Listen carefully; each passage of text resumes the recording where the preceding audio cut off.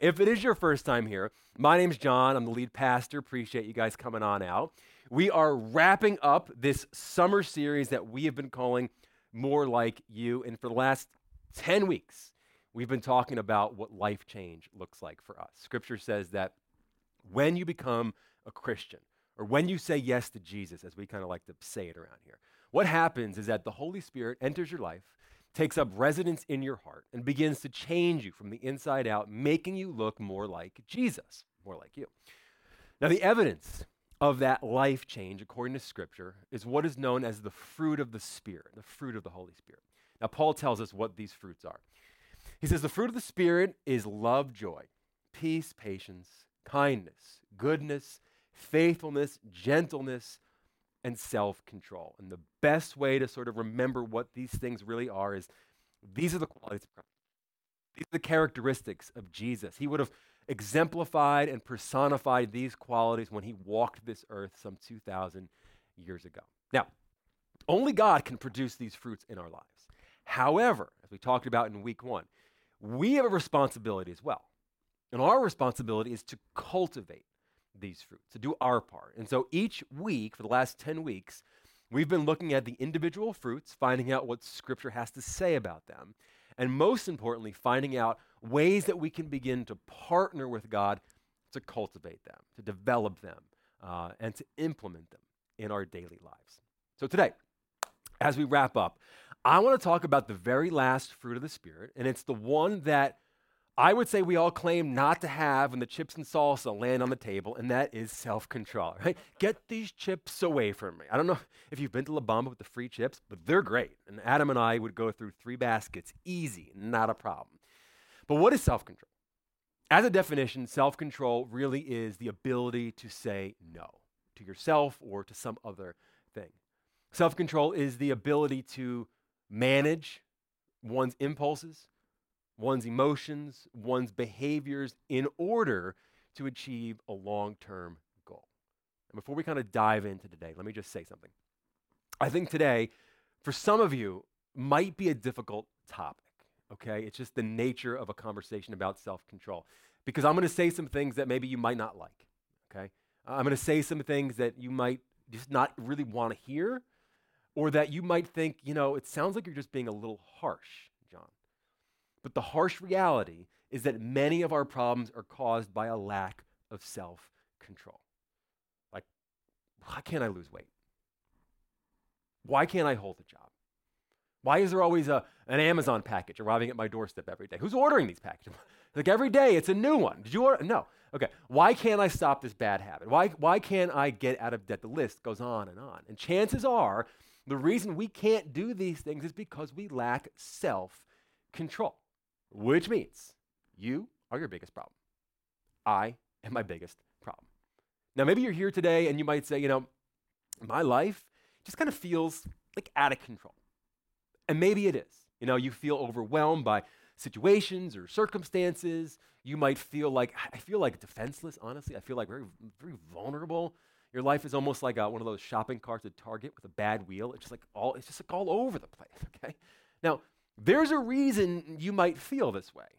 Proverb tells us that a person without self-control is like a city with broken down walls. That's not an easy place to be. Now, conversely, a person with self-control feels confident, has an inner sense of security about them. And unlike your shopping cart life, theirs is like a finely tuned automobile. It just stays on course with the slightest touch of the wheel. Self-control doesn't just give us confidence, doesn't just give us a sense of security. I argue that self-control and self-discipline, for that matter, are key factors to success in this life.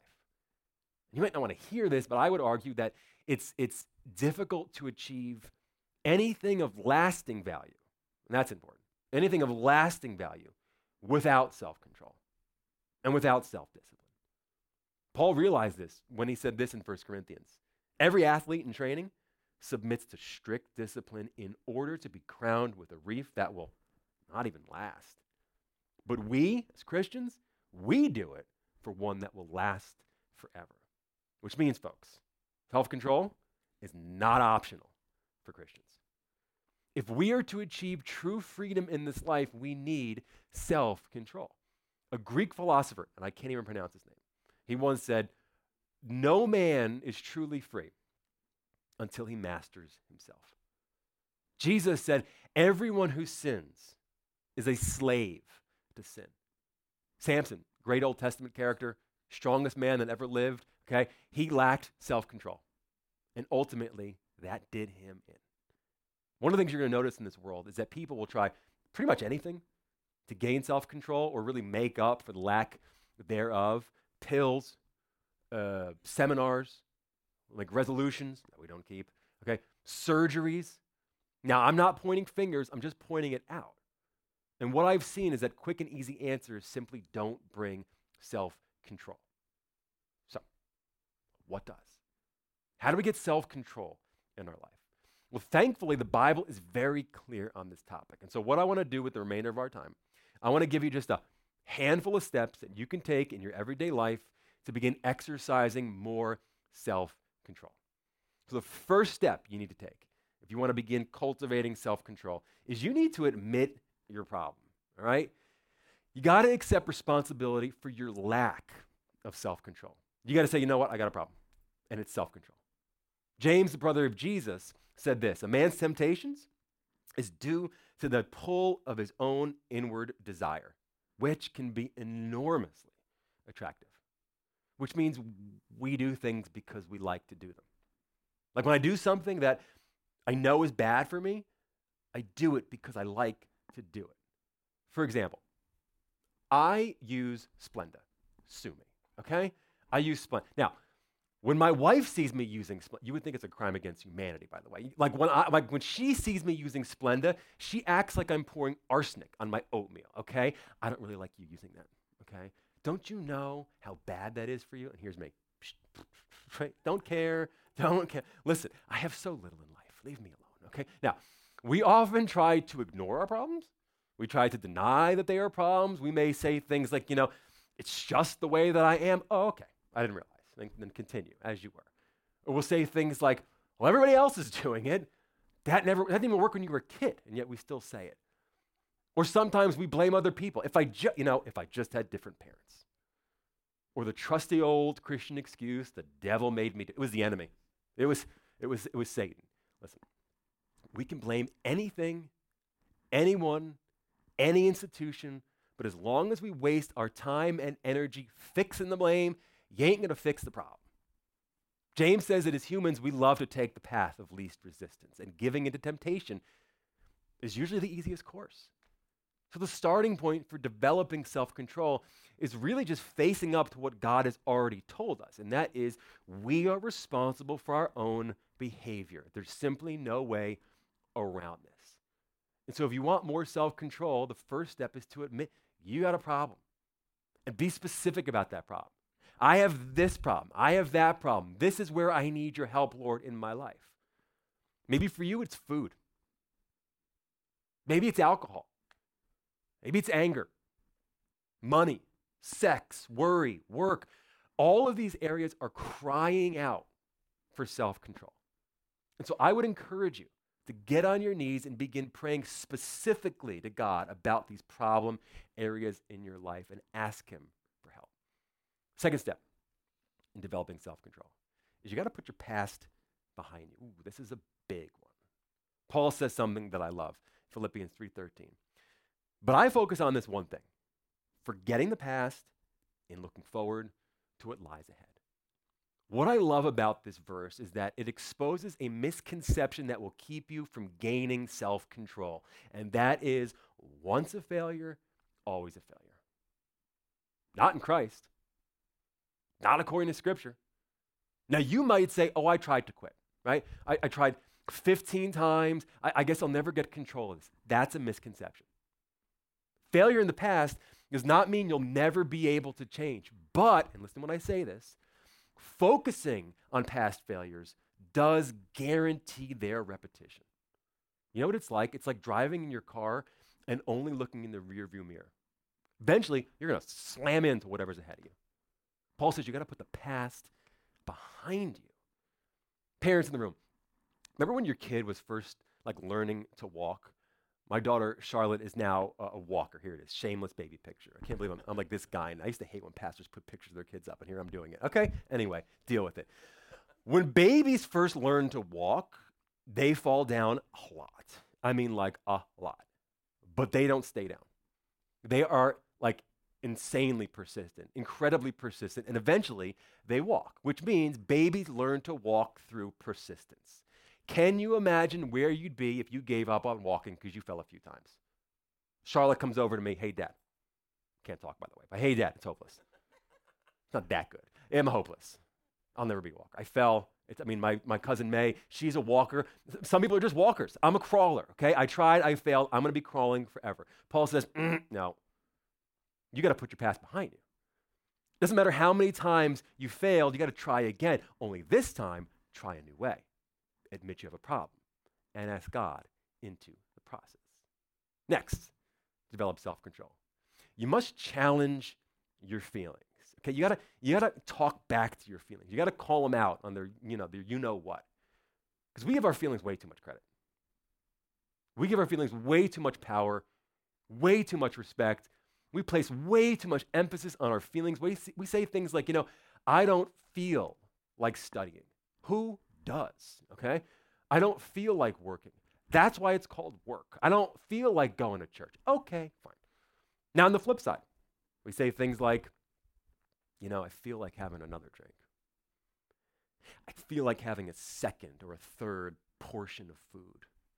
I feel like sleeping until 10 a.m. Sound like you?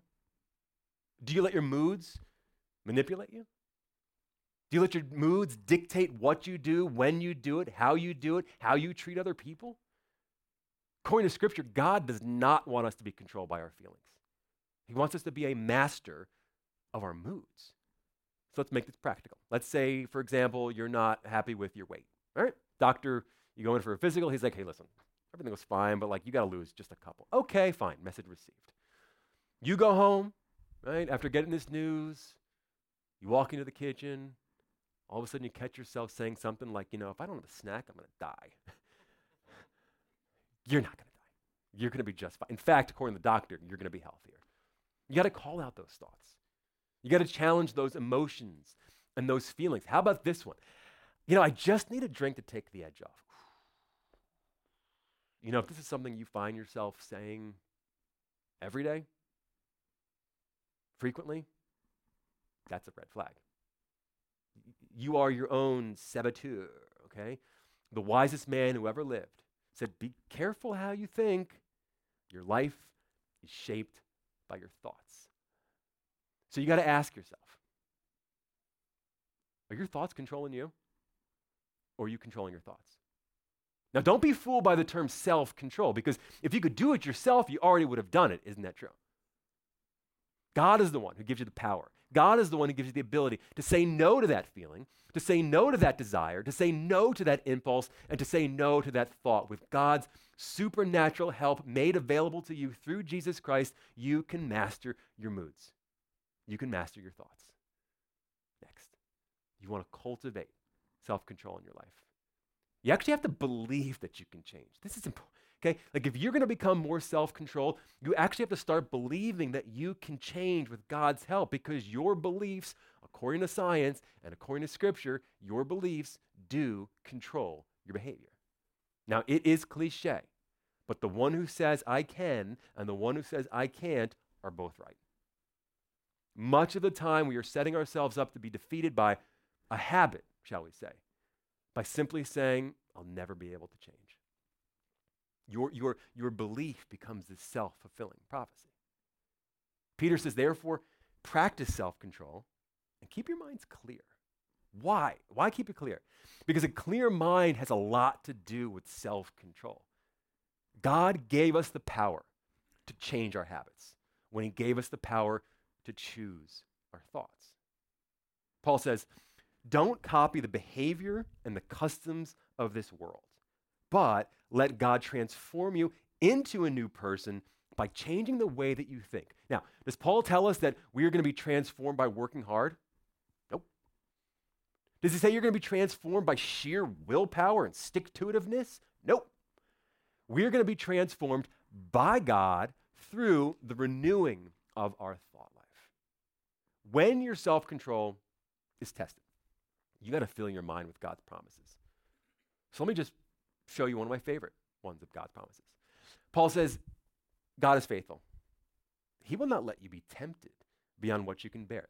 Listen to what he's saying here. This is really interesting. He will not let you be tempted beyond what you can bear, but when you are tempted, he will also provide a way out so you can endure it. Which means, here's the bad news. If you're a Christian, you simply can never say the temptation was too strong, I couldn't help myself. Scripture promises that God is faithful, he is with you, and if you are a child of God, he will not let you be tempted beyond what you can bear. Now, Satan would love to destroy you in a minute, but God won't let him.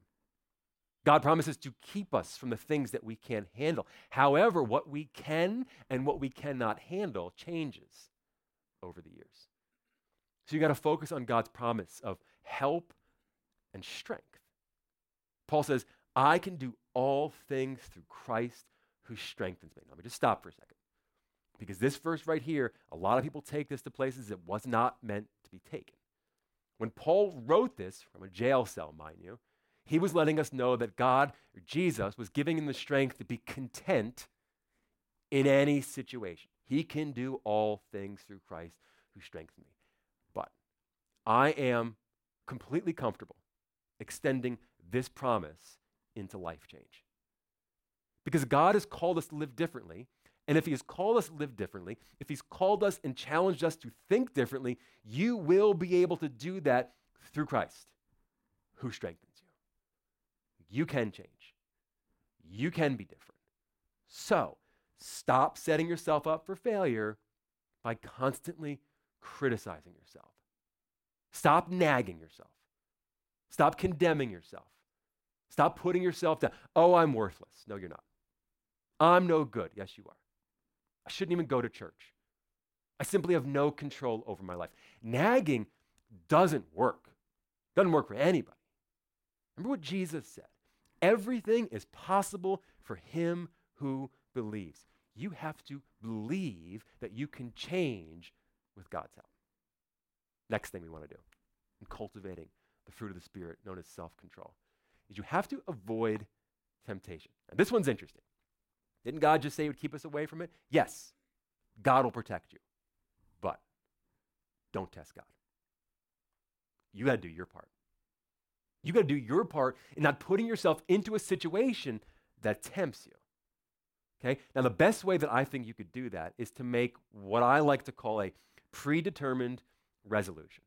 That is, I'm going to decide ahead of time, not in the heat of the moment, not when it's happening, not when I'm already in the fire. I'm going to decide ahead of time how I'm going to act, how I'm going to respond, if and when I am presented with that temptation. Alcohol, financial, whatever it is for you, right? How I'm going to respond in that moment if that moment happens. I'm going to do it ahead of time. Now, if you're on a date, okay, and things start getting hot and heavy, shall we say, like Elaine and Jake Jarmel and Seinfeld, right? Things are getting hot and heavy. That is not the time to begin thinking about what self-control might look like in your life. Because if you've gotten to that point, according to a youth pastor I once heard, you're going to be guided by your glands, not your plans. Okay, so how about that, Jim? Okay, now, Paul says, don't give the devil a way to defeat you. Don't keep candy in the pantry if you're trying to lose weight. Don't get a credit card if you are an impulse spender. Don't go to the bar if you can't say no. Delete that number out of your phone. Block those websites. And you know the ones I'm talking about. So, what in your life do you need to avoid? Come on, you know. You're already thinking about it. What in your life do you need to get rid of? How about this? What relationship or relationships, and I don't mean romantic even, what relationships are in your life right now that need to come to an end? This is a big one. Paul famously said, bad company corrupts good character. According to Jesus, yes, you are to love everyone. Asterisk. But there's some people you got to stay away from. Because you know and I know that every time you're with them, you slip up. Now here's the thing. That ain't on them. That's on you. Because we, according to God, are responsible for our own behavior and actions. And so you have to avoid both people and situations that might tempt you to forfeit your self-control. Now, the very last step in cultivating self-control, and it is the key to lasting self-control, is you must depend on Christ's power, okay? Touched on this a couple of times already today. But if your real desire is to develop self-control, you have to learn to depend on Christ's power to help you. Paul says this, let the Spirit direct your lives, and you will not satisfy the desires of the human nature. The sequence here is very important, vitally important. He says, let the Spirit direct your lives. That's the first part. Let the Spirit direct your lives. Then, here's the second part, then you will not satisfy the desires of the human nature. Even though the Spirit is in your life, you're still going to have these desires. You just won't act on them. Now, we usually get this backwards. What we usually say is something like, my life's a mess, but once I get my act together, once I kind of break this habit or whatever the case may be, once I do that, then I'm going to come to God. Then I'm going to live for God. Then I'm really going to let the Holy Spirit kind of work in my life. God's like, no, that is not the sequence. That is not how things work. But Paul never said, get your act together, then God will help you. We don't see this anywhere in Scripture. What we do say is God saying something like, let me into your life. Let me into your mess. Let my Holy Spirit control you while you are still struggling with that problem. Let me help you. I will help you change. The sequence makes all the difference, but so many of us have it backwards. Imagine if I said something like, I'm sick, got a little something going on here, but I'm going to get well, and then I'm going to go to the doctors. What? That doesn't make any sense. But I hear people when I say all the time, I mean all the time, say things like, I have to deal with some stuff, and then I'm going to attend church. And because I'm awkward, I always ask, well, what stuff? Right? Like, huh? They're like, what do you mean? I go, well, you said, what's the stuff? Oh, dealing with a habit. I'm struggling in my marriage. I got this legal kind of thing just like looming over my head, and I just want to get a handle on all of that before I kind of get back into the God thing. Let me stop you right there, okay? You need God now more than ever. You need Christ in your life now to help you with those problems. Folks, it is the strangest thing. Maybe it's human nature. I don't know. But it's like whenever we need Christ the most, we tend to hide from him. But Jesus has the power to help you change. It pains me when I hear people say things like, I'm just not good enough to be a Christian, so I'm not even going to try. Great. Don't try. Just trust. Put your trust in Christ. Depend on him to change what you have been unable to change for yourself. Guys, none of us in this room is perfect. None of us is perfect. None of us here have it all together. I mean, maybe some of you do. Most of us don't. But we're honest enough to say we're not perfect. But we want to grow. We want to be more like Jesus. And we're all in this together. So, what's practical? What do you do with a message like this? New guy knows the cue. How good, look at this. Man, he's on it, it's good. Anyway, if it's your first time here at DHC, every single week we put this word on the screen because we want to make sure you can leave on a Sunday and know exactly what to do with what you've heard. So I want to keep it super simple today as we wrap up this 10-week series. Here's the question I want you to kind of marinate on. In what areas of your life do you have a hard time saying no? What areas? Maybe for you, you have a hard time saying no to food, right?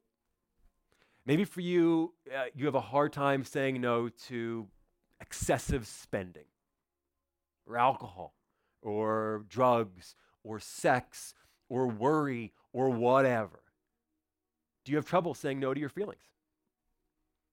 Maybe for someone in this room right now, you're struggling with an addiction, but nobody knows about it. The Lord knows. And he cares about you. And the best part is he's able to do something about it. So today, right now, as I close in prayer, my challenge to you is to ask God to control your life. Now, let me just qualify this for a second.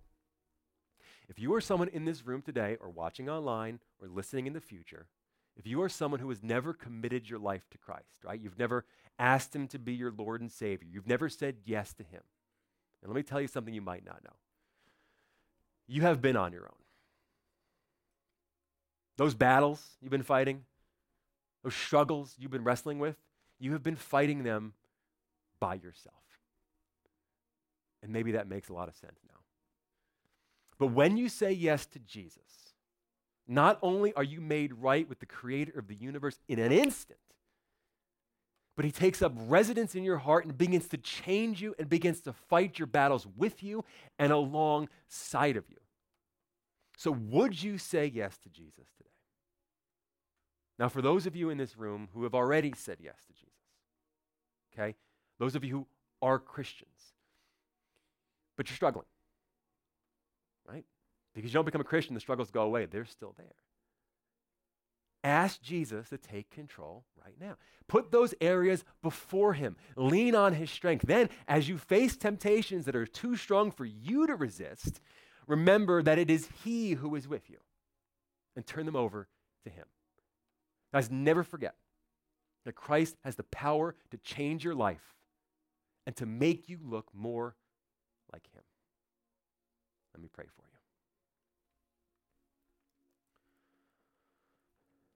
Heavenly Father, I want to thank you that you have given us the opportunity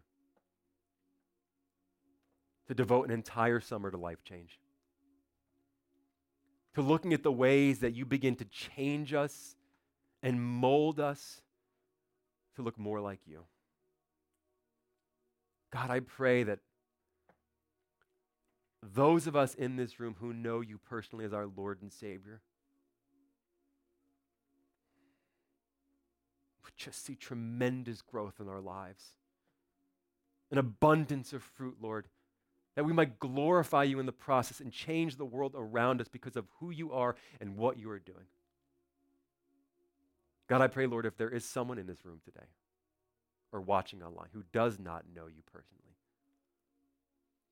but they've been researching and they've been studying and maybe they still have some questions, God, I pray, God, that you would empower them to say yes, to cross that line of faith, to say, I don't understand it all, but I believe. And in a moment, they can be changed.